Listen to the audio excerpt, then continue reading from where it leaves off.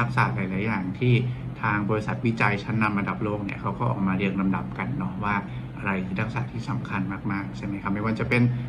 coding critical thinking อะไรทั้งหลายแหล่เหล่านี้เนาะแต่ว่าวันนี้นะครับทุกคนนอกเหนือจากทักษะเหล่านั้นแล้วเนี่ยเทมขอพักกลุ่มพวกนั้นไว้เลยนะวันนี้เราจะไม่ได้คุยกันเรื่องนั้นนะครับแต่เราจะคุยกันถึงทักษะการเรียนรู้อื่นๆที่จำเป็นในชีวิตนะครับที่จะทำให้พวกเราเนี่ยไม่เป็นบ้ากันโดยเฉพาะในยุคนี้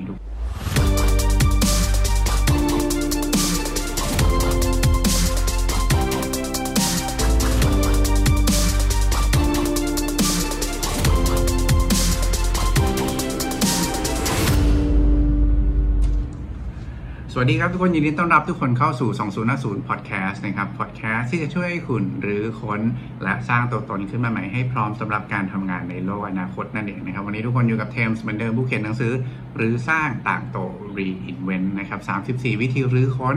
และสร้างตัวตนขึ้นมาใหม่เพื่อพร้อมรับมือการทำงานในโลกอนาคตครับก็วันนี้นะฮะเรื่องที่เทมอยากจะเอามาชวนคุยเล่าสู่กันฟังนะครับเป็นเรื่องเกี่ยวกับทักษะการเรียนรู้ที่สำคัญมากๆในยุคนี้ทุกคน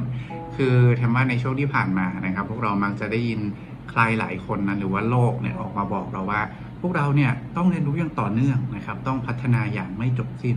ใช่ไหมครับก็จะมีทักษะหลายๆอย่างที่ทางบริษัทวิจัยชั้นนำระดับโลกเนี่ยเขาก็ออกมาเรียงลำดับกันเนาะว่าอะไรคือทักษะที่สำคัญมากๆใช่ไหมครับไม่ว่าจะเป็นcoding critical thinking อะไรทั้งหลายแหล่เหล่านี้เนาะแต่ว่าวันนี้นะครับทุกคนวันนี้เราจะไม่ได้คุยกันเรื่องนั้นนะครับแต่เราจะคุยกันถึงทักษะการเรียนรู้อื่นๆที่จำเป็นในชีวิตนะครับที่จะทำให้พวกเราเนี่ยไม่เป็นบ้ากันโดยเฉพาะในยุคนี้ทุกคนในยุคที่มีแต่คนมาบอกเราว่าคุณทำสิ่งนี้สินะคุณต้องประสบความสำเร็จแบบนี้สิหรือว่ายุคที่เราเอาแต่กดดันนะครับคาดหวังตัวเองว่าฉันต้องทำสิ่งนั้นให้ได้ต้องประสบความสำเร็จไวอย่างนั้นอย่างนี้ให้ได้วันนี้นะครับเราจะมาคุยกันถึงทักษะการเรียนรู้ในอีกหลายๆข้อเลยทุกคนที่เทมเชื่อว่าสำคัญมากๆสำหรับพวกเราทุกคนในยุคนี้นะครับเช่นเดียวกันกับตัวเทมนะครับในช่วงที่ผ่านมานะเทมมีโอกาสไปนั่งตกผลึกแล้วกันนะครับว่าช่วง 2-3 ปีที่ตั้งแต่โควิดมันเข้ามาเนี่ยมันทำให้ความเครียดเนาะในชีวิตมันเพิ่มมากขึ้นแบบจับต้องได้แบบเห็นภาพมากๆนะครับเพราะฉะนั้นเรื่องที่จะมาเล่าให้ทุกคนฟังในวันนี้นะครับเป็นทักษะการเรียนรู้ที่จะทำให้ทุกคนเนี่ยก้าวข้ามผ่านช่วงเวลาเหล่านี้ไปได้อย่างดีนั่นเองนะครับมีอยู่ด้วยกันทั้งหมด9ข้อทุกคนเดี๋ยวเราไปดูกันทีละข้อครับข้อแรกครับเรียนรู้ที่จะมีความสุขกับชีวิตในวิธีที่ง่ายๆทุกคนจริงๆทางหนึ่งในการที่จะทำให้ชีวิตเรามีความสุขนะครับมันคือการ simplify หรือว่าการทำให้มันง่ายมันทำให้ความสุขที่เราเจอในชีวิตมันง่ายขึ้นทำให้เรามองเห็นความสุขในสิ่งเล็กๆในชีวิตได้มากขึ้นนะครับซึ่งพูดแบบนี้ดูเหมือนเป็นอะไรที่ฟังแล้วทำยากเนาะแต่ว่าหลักการง่ายๆที่เทมเชื่อว่าสามารถเอาไปใช้ได้กับทุกคนนะครับก็คือการพยายามกลับมานั่งตอบคำถามกับตัวเองครับว่าถ้าจะให้ขอบคุณอะไรสักอย่างหนึ่งในวันนี้นะครับอาจจะสัก 2-3 อย่างก็ได้นะครับคุณจะขอบคุณอะไรกับชีวิตในวันนี้ของคุณบ้างแล้วสิ่งที่เกิดขึ้นนั่นคือคุณจะเห็นว่ามันมีหลายสิ่งหลายอย่างเลยครับที่เรามองข้ามมันไปโดยที่บางทีเราก็ลืมไปว่าเฮ้ยสิ่งธรรมดาเหล่านี้ที่เราเจอในทุกวันนี่แหละครับเป็นสิ่งที่ทำให้เรามีความสุขเพียงแต่เราคุ้นชินกับมันจนเกินไปแล้วนั่นเองนะครับอันนี้คือข้อที่1เรียนรู้ที่จะมีความสุขกับชีวิตในวิธีง่ายๆครับถัดมาข้อที่2ครับเรียนรู้ที่จะผลักดันตัวเองไปข้างหน้าในขณะที่ก็ไม่กดดันตัวเองจนจะเป็นบ้าไปซะก่อนทุกคนนะคือต้องบอกว่าในยุคนี้นะครับ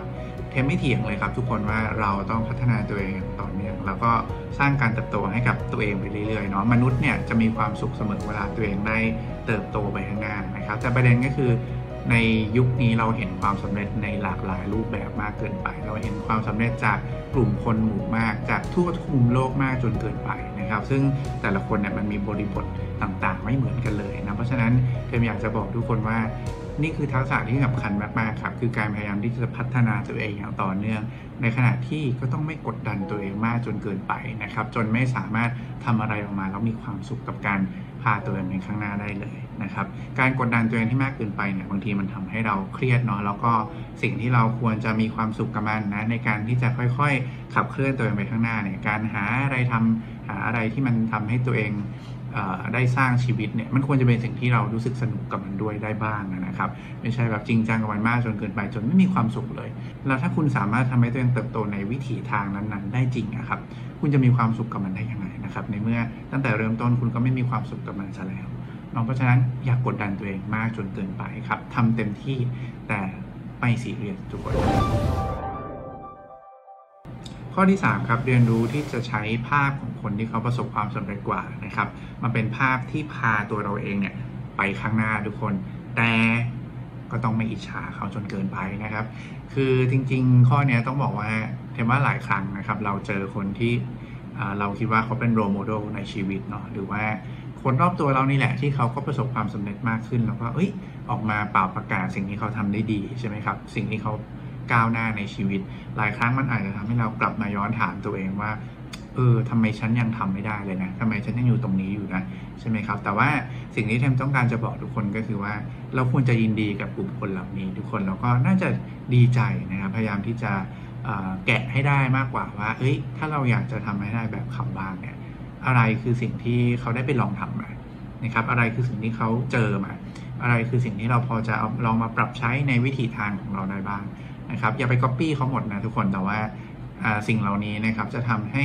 เราเนี่ยเปิดรับการเรียนรู้นะครับแล้วก็สามารถใช้คนที่เขาเติบโตกันเนี่ยมาเป็นภาพที่ทำให้ตัวเองก้าวไปข้างหน้าได้ถ้าเราเอาความอิจฉาเข้ามาเนี่ยเราจะปิดกั้นตัวเองจากกลุ่มคนเหล่านี้นะครับเราจะไม่สามารถเติบโตไปเป็นคนที่เราไม่อยากเป็นได้ทุกคนนึกออกไหมคือเราไม่อยากเป็นอะไรเราก็จะไม่ทำแบบนั้นใช่ไหมครับแล้วยิ่งคุณไปอิจฉาคนกลุ่มคนแบบนั้นเนี่ยแทนที่คุณจะได้พัฒนาตัวเองได้สร้างให้ตัวเองเติบโตต่อไปเนี่ยครับกลายเป็นว่าเราก็ปิดโอกาสในการที่จะเรียนรู้จากคนที่เขาได้ลงมือทำแล้วก็เอามาปรับใช้กับตัวเองให้ดีมากขึ้นไปอีกเพราะฉะนั้นข้อนี้ก็สำคัญมากเช่นเดียวกันนะครับ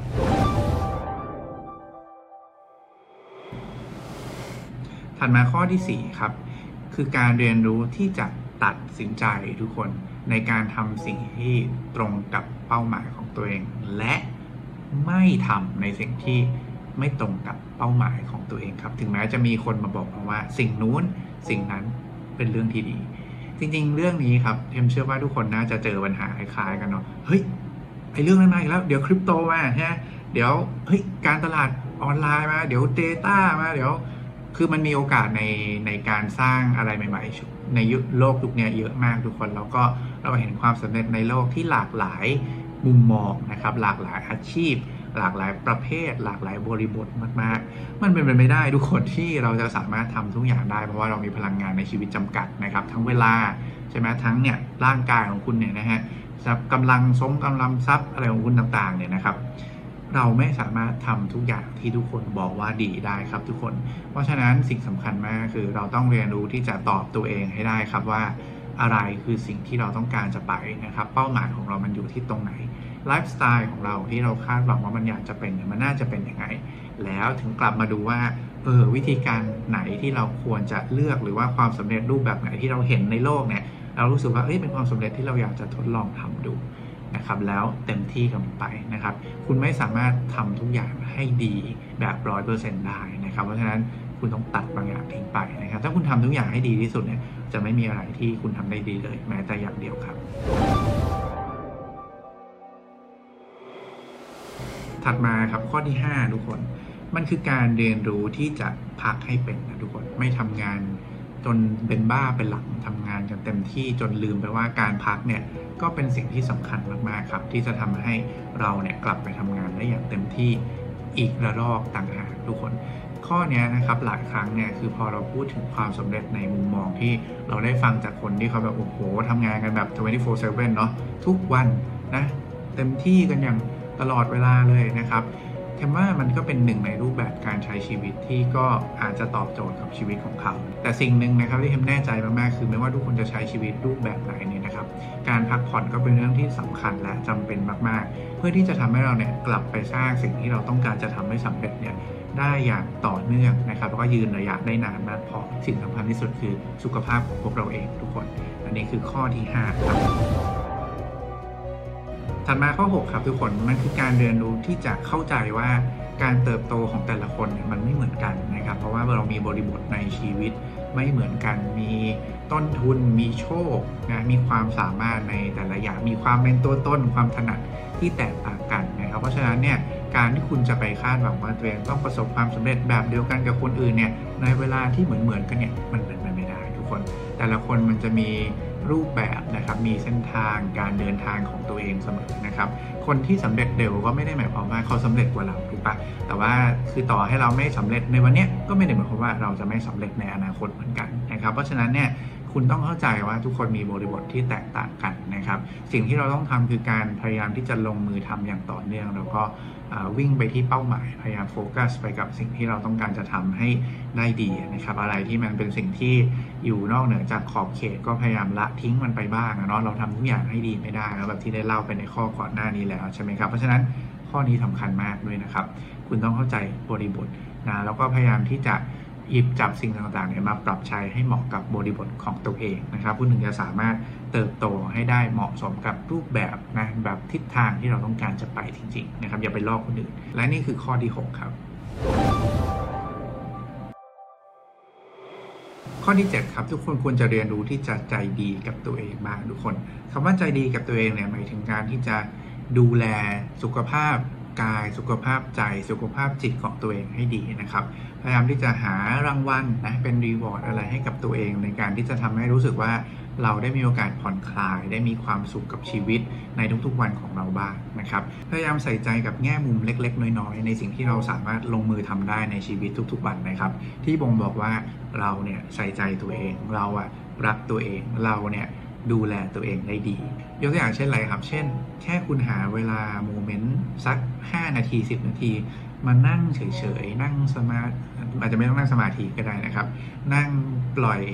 อารมณ์ปล่อยความรู้สึกมองธรรมชาติให้ตัวเองได้รู้สึกสงบรู้สึกพักบ้างเนี่ยนี่ก็เป็นการดูแลตัวเองแล้ว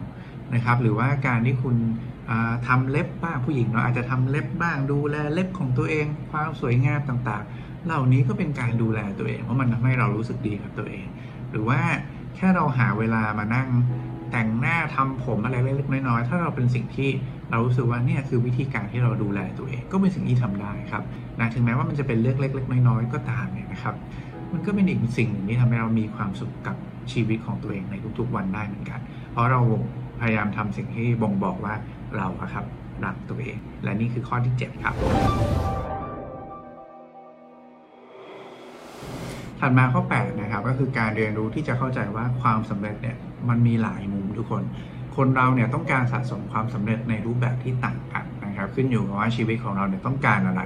บางคนต้องการสะสมเงินทองนะครับบางคนอาจจะต้องการสะสมเวลากับคนที่เรารักในขณะที่บางคนก็สะสมความเบาใจความสบายทางจิตใจนะครับความสำเร็จมันมีหลายมุมทุกคนอย่าสเตอริโอไทป์นะครับหรือว่าตีความเรื่องความสำเร็จเนี่ยไว้ในรูปแบบแค่เรื่องของชื่อเสียงเงินทองการมีรายได้เป็นล้านร้อยล้านพันล้านอย่างเงี้ยแค่แบบเดียวนะครับเพราะว่าการที่คุณจะไปถึงจุดๆนั้นได้เนี่ยคุณต้องมาดูเบื้องหลังเลยว่าสิ่งที่เขาทำคืออะไรนะครับไลฟ์สไตล์ในชีวิตก่อนที่เขาจะไปสู่จุดนั้นเนี่ยเขาทำอะไรบ้างนะครับและคุณโอเคคุณยินยอมที่จะแลกสิ่งเหล่านั้นเพื่อสิ่งที่ไม่รู้ว่าคุณต้องการมันจริงจังจริงๆหรือเปล่านะครับและนี่คือข้อที่8ครับทุกคนถัดมาข้อที่9ครับเรียนรู้ที่จะปล่อยวางช่างหัวมันบ้างนะทุกคนเพราะเราคงไม่สามารถทำทุกอย่างให้ชีวิตมันเป็นไปในแบบที่เราต้องการได้เราคงไม่สามารถควบคุมนะครับในเรื่องต่างๆให้มันเป็นในแบบที่เราต้องการได้ 100% แน่นอนนะครับเพราะมันมีปัจจัยแวดล้อมมีเรื่องของภายนอกต่างๆเนี่ยที่มันมาเกี่ยวข้องซึ่งทำให้เราไม่สามารถควบคุมเรื่องพวกนั้นได้นะครับแม้กระทั่งเราตั้งใจทำงานนะมากขนาดไหนนะครับมันก็จะมีงานบางงานที่คุณคงไม่สามารถทำมันให้สำเร็จในแบบที่คุณต้องการในแบบที่ดีที่สุดที่คุณต้องการได้นะครับเพราะฉะนั้นช่างหัวมันบ้างทุกคนไม่ต้องสำเร็จแบบเป๊ะๆ 100% ไม่ต้องเป็น perfectionist ก็ได้นะครับขอแค่ได้ทำในสิ่งที่ควรจะทำนะครับให้มันออกมาได้มีผลลัพธ์ค่อยๆเดินไปข้างหน้าค่อยๆเติบโตถึงแม้ว่ามันจะยังมีข้อบกพร่องมันก็เป็นการเติบโตในรูปแบบหนึ่งนะครับดีกว่าทุกคนที่จะค่อยๆทำให้ตัวเองเดินเติบโตไปข้างหน้าได้เรื่อยๆนะครับทำให้ดีที่สุดแต่ไม่คาดหวังว่าผลลัพธ์เหล่านั้นจะออกมาเป็นแบบที่เราต้องการเสมอไปช่างหัวมันบ้างนะครับและนี่ก็คือ เรื่องที่เทมว่าเป็นเรื่องที่จำเป็นมากๆที่เราควรจะต้องมาเรียนรู้กันนะครับในยุคสมัยนี้เนาะเพื่อทำให้พวกเราเนี่ยไม่เป็นบ้ากันเลยสักก่อนทุกคน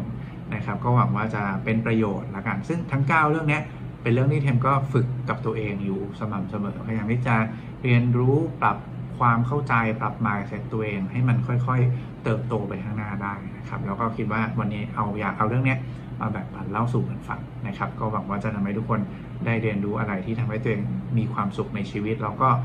เติบโตไปทีละเล็กทีละน้อยได้ดีมากยิ่งขึ้นนั่นเองนะครับวันนี้ก็น่าจะไว้ประมาณนี้ทุกคนก่อนที่จะจากกันไปนะครับก็อย่าลืมฝากนะครับกด subscribe นะครับกดไลค์กดกระดิ่งเอาไว้ด้วยนะครับจะได้ไม่พลาดคอนเทนต์ดีๆที่ทำจะเอามาแบ่งปันเล่าสู่กันฟังแบบนี้ให้กับทุกคนในทุกๆอาทิตย์นั่นเองนะครับก็วันนี้ก็น่าจะประมาณนี้ทุกคนสุดท้ายครับขอให้ความสุขในการทำงานและความสำเร็จในแบบที่ต้องการเป็นของพวกคุณทุกคนครับขอบคุณและสวัสดีครับ